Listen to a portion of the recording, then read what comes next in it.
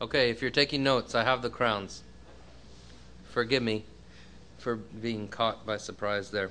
I'll just say these for the tape, and then anybody that wants to jot them down. 1 Thessalonians 2:19 is the crown of rejoicing. 1 Thessalonians 2:19 is the crown of rejoicing. 2 Timothy 4:8 is the crown of righteousness. James 1:12 is the crown of life, as well as Revelation 2. I believe it's Revelation 2:10. It's right there in that context. So James 1:12, Revelation 2:10. And then 1 Peter 5:4 is the crown of glory, which is the shepherd's crown. And then the imperishable crown is 1 Corinthians 9. Do you want me to repeat those? Okay. 1 Thessalonians 2:19 is the crown of rejoicing, or the soul winner's crown.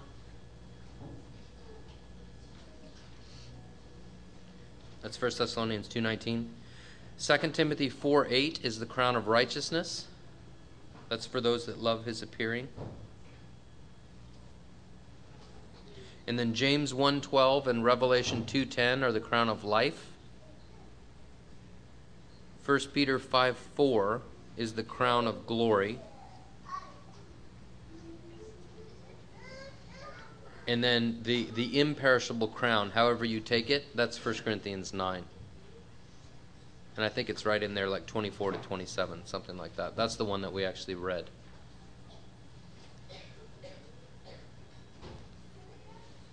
Okay, so message number 1 was an overview of the judgment seat of Christ. Message number 2, if you like sermon titles, is misconceptions of the judgment seat of Christ. And we're just going to have 3 common misconceptions of the judgment seat of Christ. I will be shocked if some of these misconceptions are not held in this room. I think they're fairly common. And I think if you study the scripture out on this topic, you find that they're not so. So we'll just look at those. Because if we're going to properly live our life, we want to properly understand the Word of God. In fact, that is a huge theme of the pastoral epistles, that healthy doctrine leads to healthy living. Sound doctrine leads to sound living. So we have to understand these things correctly. So let's go, if you would, back to 2 Corinthians chapter 5. This is a text that we read before, and we're just going to dwell a little bit more on it here. 2 Corinthians chapter 5.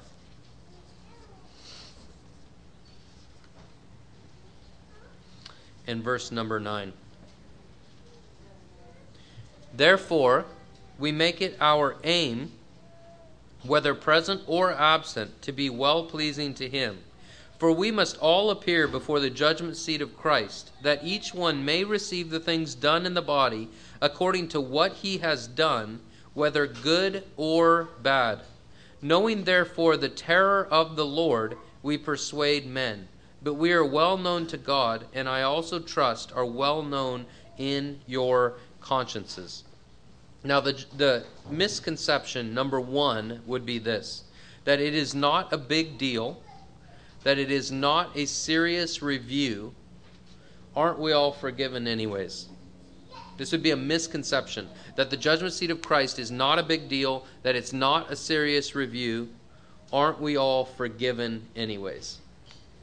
These are things you hear people say. And I just want to contrast that with what the Apostle Paul says and how he thinks of the judgment seat. Now, I already talked about this, so I won't dwell on this part. But therefore, we make it our aim, our goal, our ambition, our focal point, that which we are driving for, whether present or absent, to be well-pleasing to him. In context, that means that whether you are glorified with Christ or whether you are still here on this earth, your goal is to be well-pleasing to him. Do you think when you're glorified with Christ that you're going to want to please him? Do you look forward to longing to please him with an unsinning heart? You look forward to that? Never failing him again? That'll be a joy, won't it? And the Apostle Paul says, whether present or absent, our goal is the same, to be well-pleasing to him. Why? Why would he have that goal? Verse 10.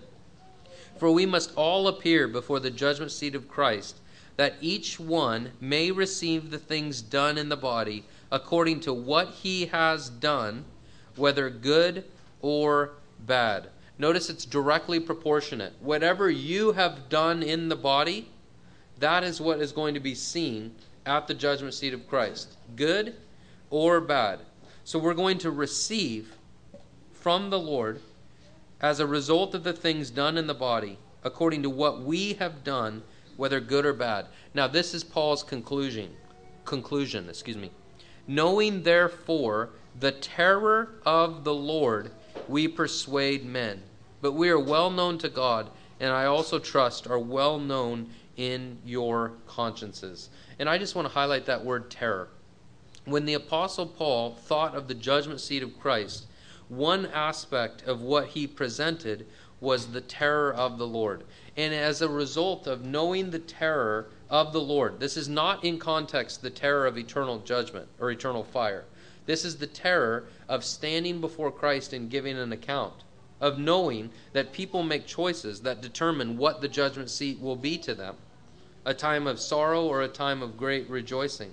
And it even gets more and more important. I'm leaving things out just for sake of time that are, we'll get there in a few points. The terror of the Lord, we persuade men. I have the privilege of going around mostly North America, some beyond, but I have the privilege of traveling amongst God's people and begging them to go on in the things of Jesus Christ. Particularly I think of young people at youth camps, at teen camps, and you plead with them to go on for Jesus Christ. And you do this work long enough, and you realize that a good number of them don't go on in the things of God. You can look at groups of young people, which I sometimes do, and say statistically 10 years from now 50% of your lives are going to be a disaster of sin. Some of you will come back from that. Some of you never will come back from that. Now, we don't have a God of statistics. We have a God who's faithful and always there. And yet you do this long enough and you observe these trends are obvious. It breaks my heart. The Apostle Paul here is pleading with the Corinthian Christians to be pleasing to the Lord Jesus in everything. And then he gives them a reason to be pleasing. You're going to stand before Jesus Christ and give an account. And he says, knowing therefore the terror of the Lord, we persuade men. There's a girl that I had the privilege of leading to Christ. I'll give you her first name. Her first name's Gloria. She came to camp. She was one of 2 kids at a youth camp that didn't know the Lord. Out of like 80 kids, there were 2 there that we knew of that didn't know the Lord. And on Wednesday, she came up and she had just question after question. And I didn't know at that point that she didn't know the Lord, but she just kept asking these questions. And I'm so thankful for the help of the omnipotent Spirit of God in these kind of situations. Like you just start getting this sense, right? And then you start asking her questions and you realize this girl is not saved. And then you say, boy, that's a good question. And you give her an answer from the scripture, but then she jumps in with another question and you say, let me ask you a question. And you start walking through the gospel with them. And you get to the point, I can still picture her face. You get to the point where you say, do you recognize that you're a sinner? And then this 19-year-old girl starts to cry. And she said, yeah, I recognize that I'm a sinner. Do you recognize that what God does to sinners? Yes. Do you know, like if you breathed the last right now, do you know where you'd go? Yes. Does that trouble you? Yes. And then I love it when they do this. I know people are different in this way. But I asked her, do you want to be saved? And do you want to pray? And she told me, and I love this, she said, I really want to go off and spend time with the Lord by myself. And I like that personally. This is them and the Lord. And so she went off by herself and she was saved. And to this date, I have no doubt that she was saved. Her life was radically changed. She's got a rough go. She was booted out of her house by her Catholic mother because she wanted to be baptized. It's been tough. She went several years down the road, and then I noticed on her Facebook her profile picture, and she's standing there with this huge thing of beer, right? Now, we could stand and debate alcohol from the scriptures if you want. You know, I have no interest in that, especially for the context of today. But I just noticed this, right? And then I'm watching, and I notice other pictures that look like parties, right? And I'm just watching, like, from a distance, this, my daughter in the faith, that I live thousands and thousands of miles away from. And then pretty soon I ask a Christian about them, and they say, yeah, we just don't hardly see her. And it just becomes more and more clear, like, this person's not doing well. They get swept away into all different kinds of things. And this is my daughter in the faith, and she's not running, right? And so when Paul says, knowing the terror of the Lord, we persuade men, we beg people to recognize the truth of the Scriptures. We beg people to follow after Jesus Christ, but not everybody does, do they? Now, a good number do. Praise God, a good number do, by the grace of God, but not everybody. And that's what Paul is saying. We could not overemphasize today the importance of the things that Paul is presenting, the judgment seat of Christ. We literally should live every day for the rest of our Christian lives in light of the judgment seat of Christ and for the judgment seat of Christ, the day that we will give an account to Jesus Christ. When a group of people say, hey, we're going to go do this, these are usually young people, hey, we're going to go do this, do you want to come? You should immediately think of the judgment seat of Christ. And maybe in light of the judgment seat, the answer would be yes. Maybe in light of the judgment seat, the answer would be no. First Christian I ever met that didn't watch R-rated movies was my friend Dan Williams. I named my son after Dan, Daniel William DeGroff. I grew up in a family, we watched everything. We watched R-rated Rambo when I was in 3rd grade with our local church, right? And we just watched all these things. And to be quite forward with you, I can still picture the inappropriate scenes. You put those things in your head, they don't go away, right? And so I, as a freshman in high school, I run into this Dan Williams, and our group says, hey, we're going to go watch this movie. And I smiled and said, you coming? He's like, no, you guys go ahead. I said, oh, come on. You should come. We're all going. He's, no, you guys. I said, why aren't you going? He said, I don't watch R-rated movies. That wasn't his only standard, by the way. Sometimes PG-13 are more vile than R, right? I mean, that's not his only standard, but that was one standard that he had. And I sat there thinking, and I thought, that standard's better than mine. I'm going to go with his. And so instead of going with them, I went with him, right? I have all of that filth that is not in my head because I developed a best friend who was solid and who had standards, right? And it's just a simple choice. All of those things, like, it's so practical, the things that we're talking about. We could not overemphasize the importance of these things or the applications of these things. Now, to that end, application number 1, all through the Scriptures, the living God judges justified sinners. People think, I'm forgiven. And what they're saying by that is, I'm never going to be judged, right? No, I'm forgiven. I rejoice in the forgiveness of God. What a great topic. But that does not negate the things that Paul is presenting. The living God judges justified sinners. King David was clearly judged for his sin. Clearly judged. He was a man after God's own heart. He was a forgiven man. I love his Psalms. I love his life. I mean, he was an admirable man. I look forward to meeting him someday, very literally. But boy, you look at the consequences of sin in his life and the judgment of God. That little baby that died. And his sons, one son murdered the other son. The lack of peace. I mean, God judged David for his sin. And then you might say, well, that was a different dispensation. Well, Ananias and Sapphira instantly judged for their sin, right? Instantly judged for their sin. The believers in Corinth, right? You could say, well, Acts is a transitional book, right? Transitioning from a different dispensation to a modern dispensation of grace. Well, 1 Corinthians chapter 11, many, I love that Greek word, many, it means sufficient enough. It's enough. Are weak and sick among you, and many sleep. They're judged because of sin, because they're eating and drinking the Lord's Supper in an improper way. They're judged because of their sin. You cannot come to any other conclusion in that passage than there was weakness and sickness amongst the people of God, and some people had physically died. Their lives had been taken because of the judgment of the living God. And so I'm just underscoring the idea that biblically the living God does judge justified sinners. Now, application number 2, we should not think that every Christian will do well at the judgment seat of Christ. It would not be a biblical thought to think that every Christian will do well at the judgment seat of Christ. Some will suffer serious loss, shame, etc. Now, I stole this from a guy named Howie Hendricks. I don't know if you know that name or not.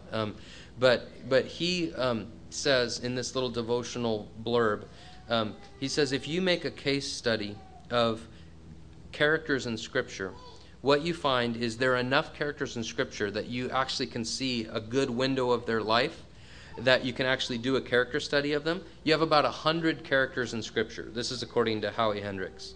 I don't mean 100 names, but actual lives. And he said, of those people in the Scripture that were pursuing the Lord, those 100 people, about a third of them ended their lives well. That's striking, isn't it?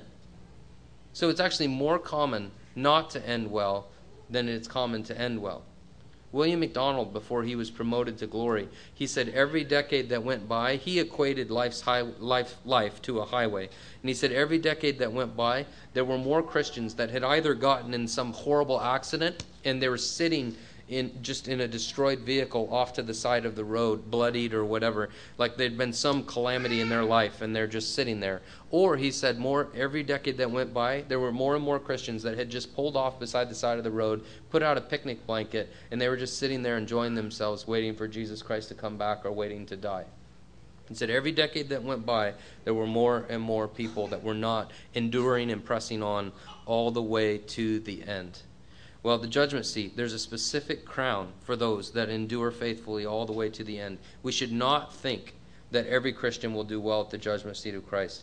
And then application number 3. Biblically, there are degrees of hell and degrees of heaven. And I'll say that a little more specifically. There are levels of punishment in hell, just as there are levels of reward in heaven. Heaven is wonderful and unimaginably beautiful. Your experience of it can go up as your reward goes up. Hell is unimaginably awful. And when a person sins before God, the weight of their sin grows and the extent of their punishment grows. Is this a new concept? Go to Matthew chapter 11 if you would. This is such a serious concept in the Scriptures. From the lips of the Lord Jesus Christ himself, Matthew chapter 11.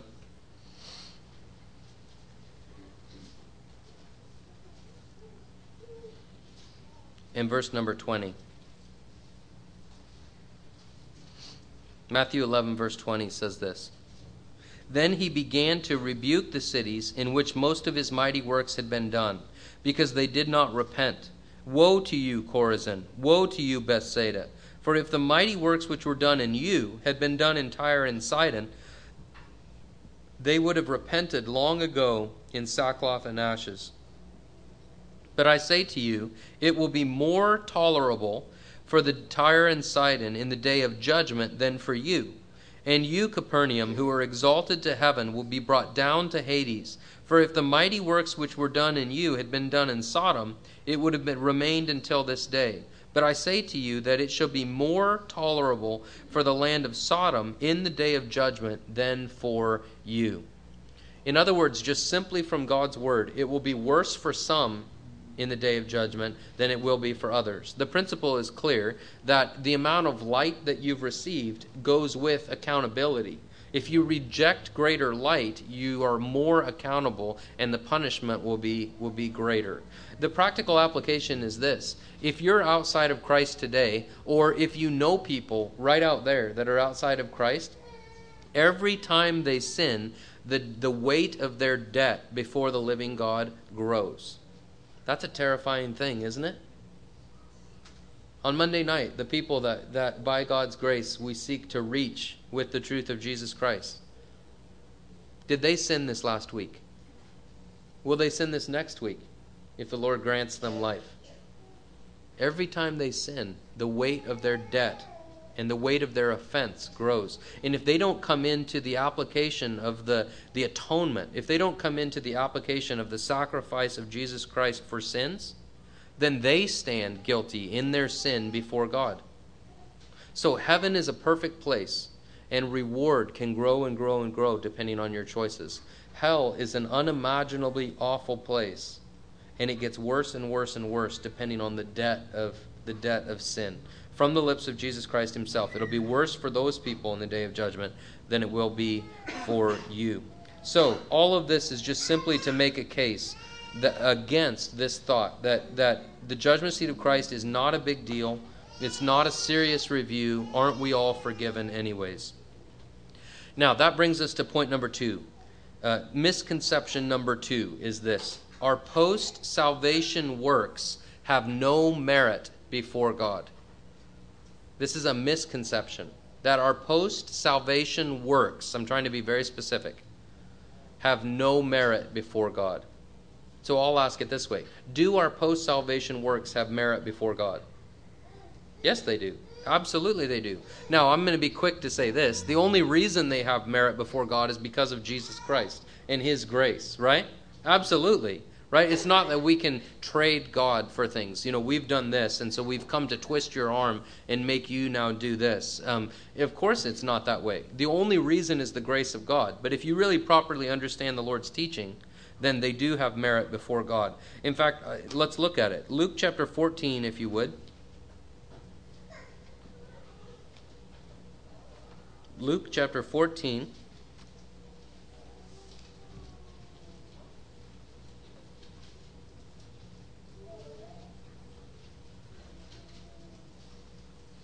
And verse number 14. Luke chapter 14, verse number 14. Now, we're going to talk more about this, Lord willing, tomorrow at noon. And so I'm just going to introduce the idea in its seed form here, and then we'll expand upon it greatly. Luke 14:14 says this, "And you will be blessed."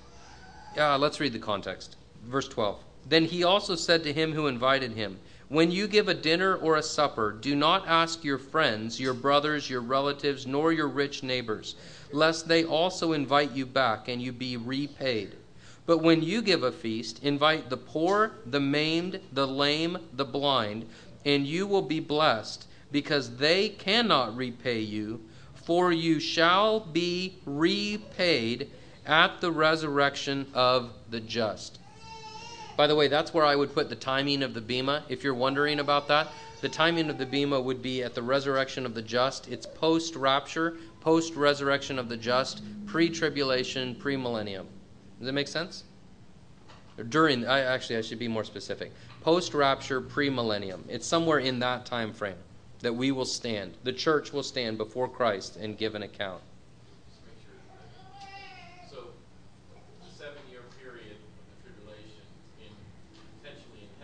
Mm-hmm.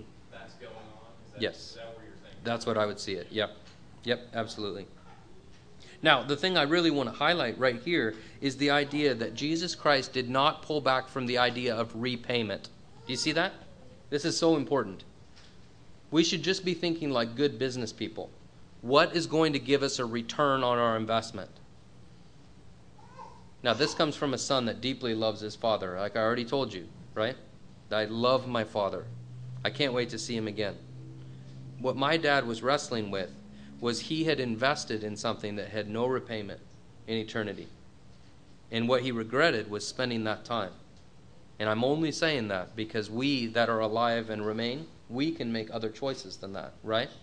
And nothing would make my dad happier than for every one of us to do well at the judgment seat of Christ. So Jesus Christ did not pull back from the idea of repayment. Repayment for good works is a biblical concept. Post-salvation, good works. Now, we would all, I trust, embrace the fact that good works mean nothing before you're saved, right? The Scripture is abundantly clear about that. For by grace are you saved through faith. It uses phrases like, not of yourselves, lest anyone should boast. Okay, Matthew 19, if you would. Matthew 19. I think this just gets better and better. That was a shock to me, by the way, that Jesus Christ did not pull back from the idea of the repayment of his followers. That was a shock to me when I realized that. I mean, I don't know how many times I've read that, but then I realized, wow, he is teaching the repayment of works for him, right? And he does it in multiple places. Matthew chapter 19 in verse number 22. This passage I love. Verse 22. This is what we commonly refer to as the rich young ruler. When the young man heard that saying, he went away sorrowful, for he had great possessions. Now, I only read that just for context. And so you've got this rich young ruler, as we call him. He comes up to Christ and he says, "Good teacher, what good thing shall I do that I may have eternal life?" The Lord Jesus is having a good gospel day here. He was not off his game at all. And he gives him just the perfect answer, the perfect gospel answer here in this text. The rich young ruler does not want to go down that road with Jesus Christ. He chooses riches over Christ. Millions of Americans do this. And then he walks away sorrowful because he had great possessions. Now, the disciples have seen this. And so the disciples now look at Jesus Christ, having just watched somebody choose riches over Christ, and they say this in verse number 27. I love this. Verse number 27. Let's go 24 for context. And when the 10 heard it, they were greatly displeased with the two brothers. But Jesus called them to himself and said, "You know that the rulers of the Gentiles lord it over them, and those who are great exercise authority over them. Yet it shall not be so among you. Whoever desires to become great among you, let him be your servant. And whoever desires to be first among you, let him be your slave." That's not the passage. Forgive me. Oh, I'm in the wrong chapter. Okay, forgive me. New Bible. Breaking in a new Bible. Okay, Matthew 19, verse number 27. Then Peter answered and said to him, "See, we have left all and followed you. Therefore, what shall we have?" Please don't let my bad homiletics distract from the point. I mean this, right? The rich young ruler chooses riches over Christ. He walks away. The disciples see that. Peter then says to the Lord, "See, we have left everything and followed you. What shall we have?" Now, how would you expect the Lord Jesus to respond to a question like that? Let's see how he does respond. So Jesus said to them, "Assuredly I say to you that in the regeneration, when the Son of Man sits on the throne of his glory, you who have followed me will also sit on 12 thrones, judging the 12 tribes of Israel. And everyone who has left houses or brothers or sisters or father or mother or wife or children or lands for my name's sake shall receive 100-fold and inherit eternal life. But many who are first will be last, and the last first." What I want to highlight is the everyone. Everyone who leaves houses, brothers, sisters, father, mother, wife, children, lands, for his sake, receives 100-fold. And so if it was selfish to think of rewards as a proper motivation for serving the Lord, this would have been the perfect opportunity for Jesus to look at Peter and once again, poor Peter, right? Once again say, right? You're not thinking right. You're thinking selfish, right? Now, sometimes Christians will think, shouldn't we only serve the Lord out of love? Shouldn't that be the only motivation to serve the Lord? If that was true, the Lord could have easily, as a wise teacher in this passage, turned to Peter and said, "Am I not enough?" But he said to Peter, if I was going to put this in my words, he said to Peter, "It is going to be so worth it, Peter. You just watch somebody walk away and choose riches over me. You left everything for me. You're going to receive 100-fold on your return, on your reward," right? This is such an essential passage for understanding the mind of Jesus Christ. Now, I want to highlight one little thing here. It specifically and methodically walks through family. Brothers, sisters, father, mother, wife, children. Sometimes children is the toughest one. And then it says lands, right? So houses is thrown in there, lands is thrown in there, but then it specifically methodically brings up the idea of leaving family for Christ. I'm highlighting this because some Christians have to do this. Some Christians have to choose, is it going to be Christ or is it going to be family? And I'll go ahead and tell you that when I went to Bible college, that was the first time that I ever even systematically read this book. And by far, it was the first time that I ever did anything like study of this book. Now, I was serious about serving the Lord in high school, and I was serious that I very much loved the Lord, but I barely picked up this book in high school. So I started studying this book, and I started to realize little by little that my family did not match up with this book. And that troubled me. I love my family, and it just troubled me. And I eventually came to the conclusion that at best I was raised in a mediocre Christian family.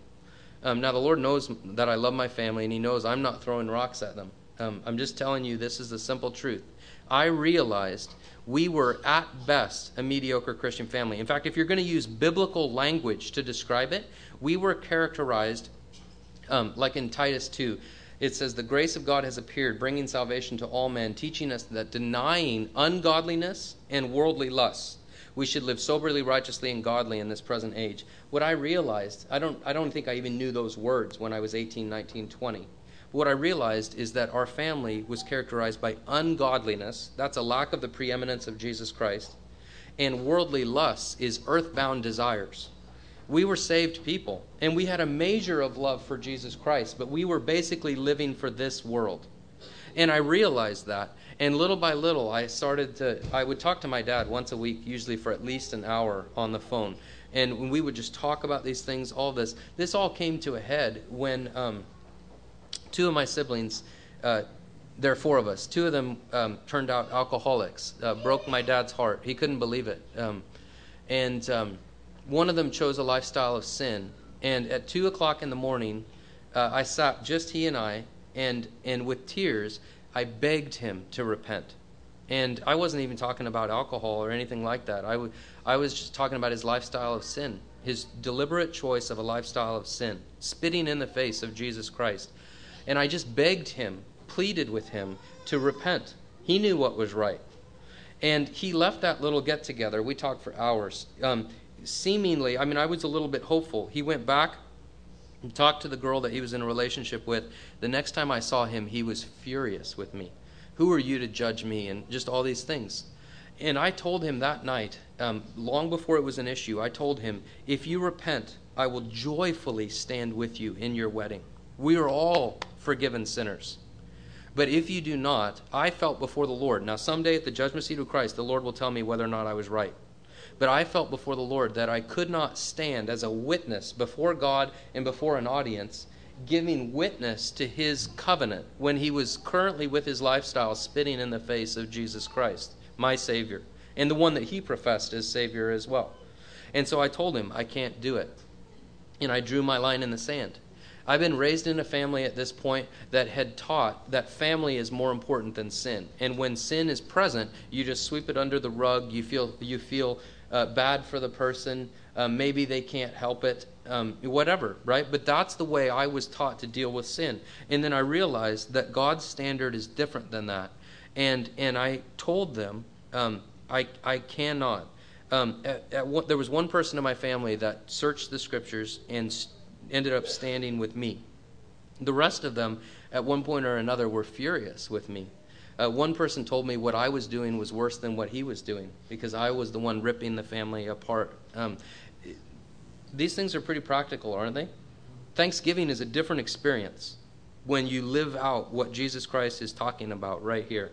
When you stand with Christ, he told us that he's the why and the road. And if you go with him, that he's going to separate mother and daughter and father and son, and he's going to do these things. Not everybody is going to go with Christ.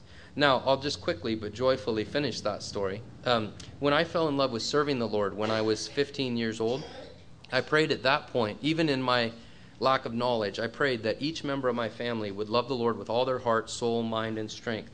And since that time, one by one, they have all bent their knee to the Lord Jesus Christ. And they're all, in one fashion or another, including the one that I stood against, they're all pressing on for the Lord Jesus Christ today in their own way. Now, we're far from a perfect family, but the Lord did use that and the misery of it and the difficulty of it and all of that. Now, all I'm trying to do is just flesh out exactly what Jesus Christ says.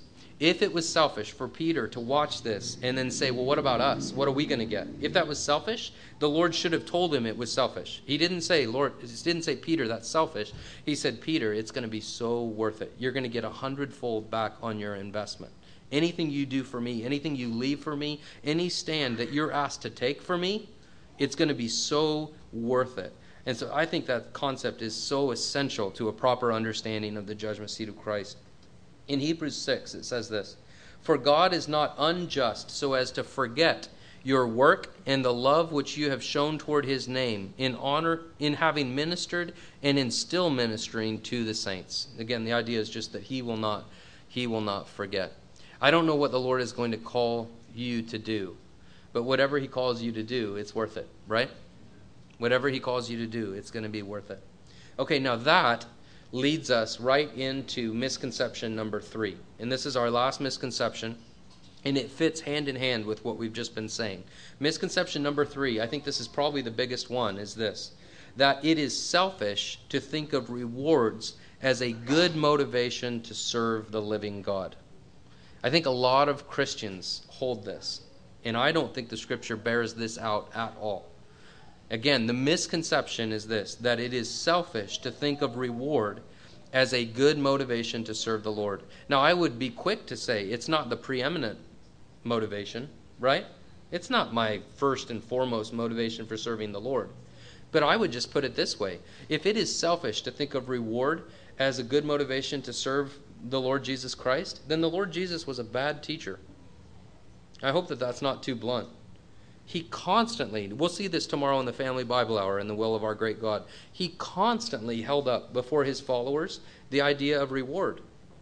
If he did not want that to be a part of the thinking of his followers, that's bad teaching. You read through this passage after passage after passage, and you come to the conclusion, Jesus Christ, as a wise master teacher, looks at his followers and says, look, here it is. It is not complicated. You live your life for these things, great will be your reward. Make the smart choice, right? So, that's the misconception. It is selfish to think of rewards as a good motivation to serve the living God. And I would respond to that this way. Number one, this is what they say. We should only serve out of love. I've heard people say this as well. Won't we just cast them at his feet anyways? And what they're saying, I think, in my experience in conversations, what they're saying is they think of the casting as a one-time casting. In fact, I would be surprised if people in this room are not thinking of it that way right now. A one-time casting. You get your reward, and then you cast it at his feet, and that's that. I don't think the Scripture bears that out. Let's look at Revelation chapter 4, if you would.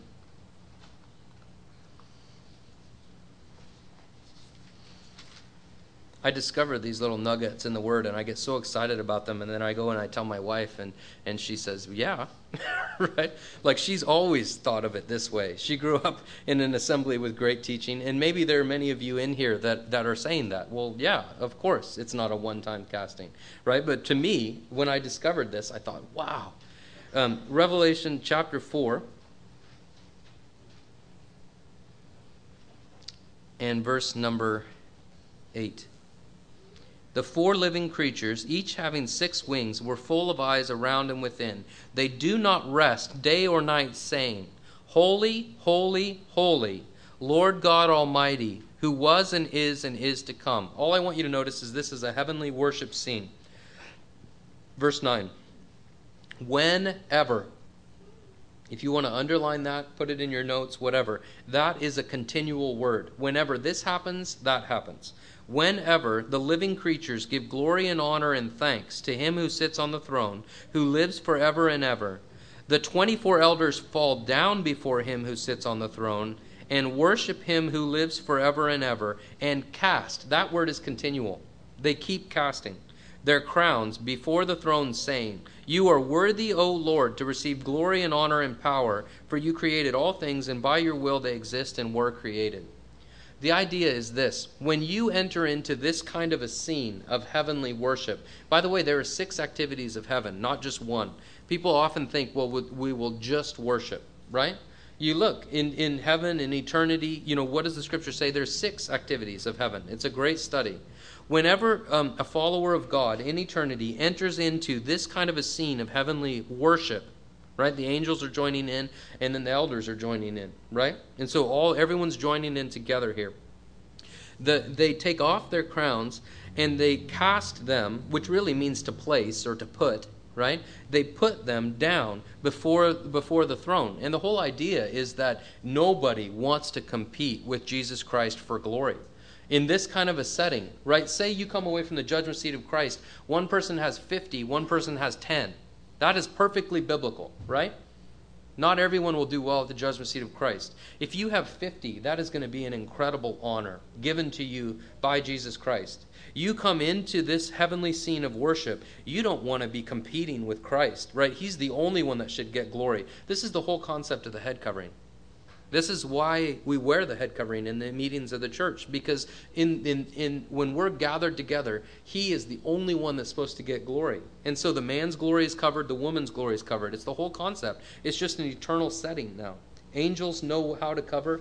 Cherubim, seraphim, they all cover. They protect the glory of God.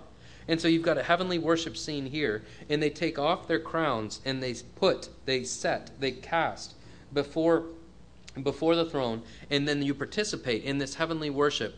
And then at that point, you take your crown and you bear your crown. From what I can tell, you bear your crown for all of eternity. So many Christians are thinking, well, yeah, it'll be great to get that from Christ, and then we cast it, and then that's it, right? That's not what I see in God's Word. It's an eternal casting of crowns at the feet of Jesus Christ. So what you do in this life is directly proportionate to what you receive at the judgment seat of Christ. What you receive at the judgment seat of Christ, you will bear your eternal reward. You will bear that for all of eternity unto the glory of Jesus Christ, from what I can see in the Scriptures. So that's, again, this is a response to, won't we just cast them at his feet? The other thing is, at some level, crowns have to be symbolic. It has to be a way of the Lord communicating to us the idea of reward. And I would refer to the crown of rejoicing from Thessalonians.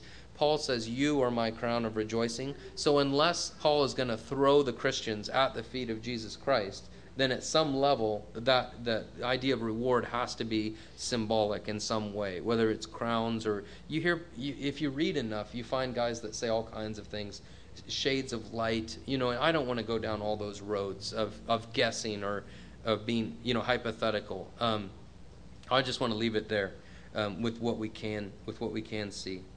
And then finally, isn't that selfish to think of rewards as a good motivation? And I would finally just say this: it is not selfish to want the approval of Jesus Christ. That is not selfish. In fact, if you think it through, that is the opposite of selfishness. Selfishness is to not care nor desire the approval of Jesus Christ. The opposite of selfishness is that verse I've been trying to stress in 2 Corinthians 5. Therefore, whether present or absent, we make it our aim to be well-pleasing to him. It's the opposite of selfishness to be poured out for the Lord Jesus Christ. So many places that we could go to look at this, but I'm going to leave it because that statement is really what leads us into our 10 points that we're going to get through as much as we can of tomorrow during the Family Bible Hour. So I'll leave you with this final application. Christ often and unapologetically motivated his disciples with the idea of reward. He often and unapologetically motivated his disciples with the idea of reward. Jonathan Edwards put it this way: resolved to endeavor to obtain for myself as much happiness in the other world as I possibly can, with all the power, might, vigor, vehemence, yea, violence I am capable of, or can bring myself to exert in any way that can be thought of. Father, we just want to commit this to you.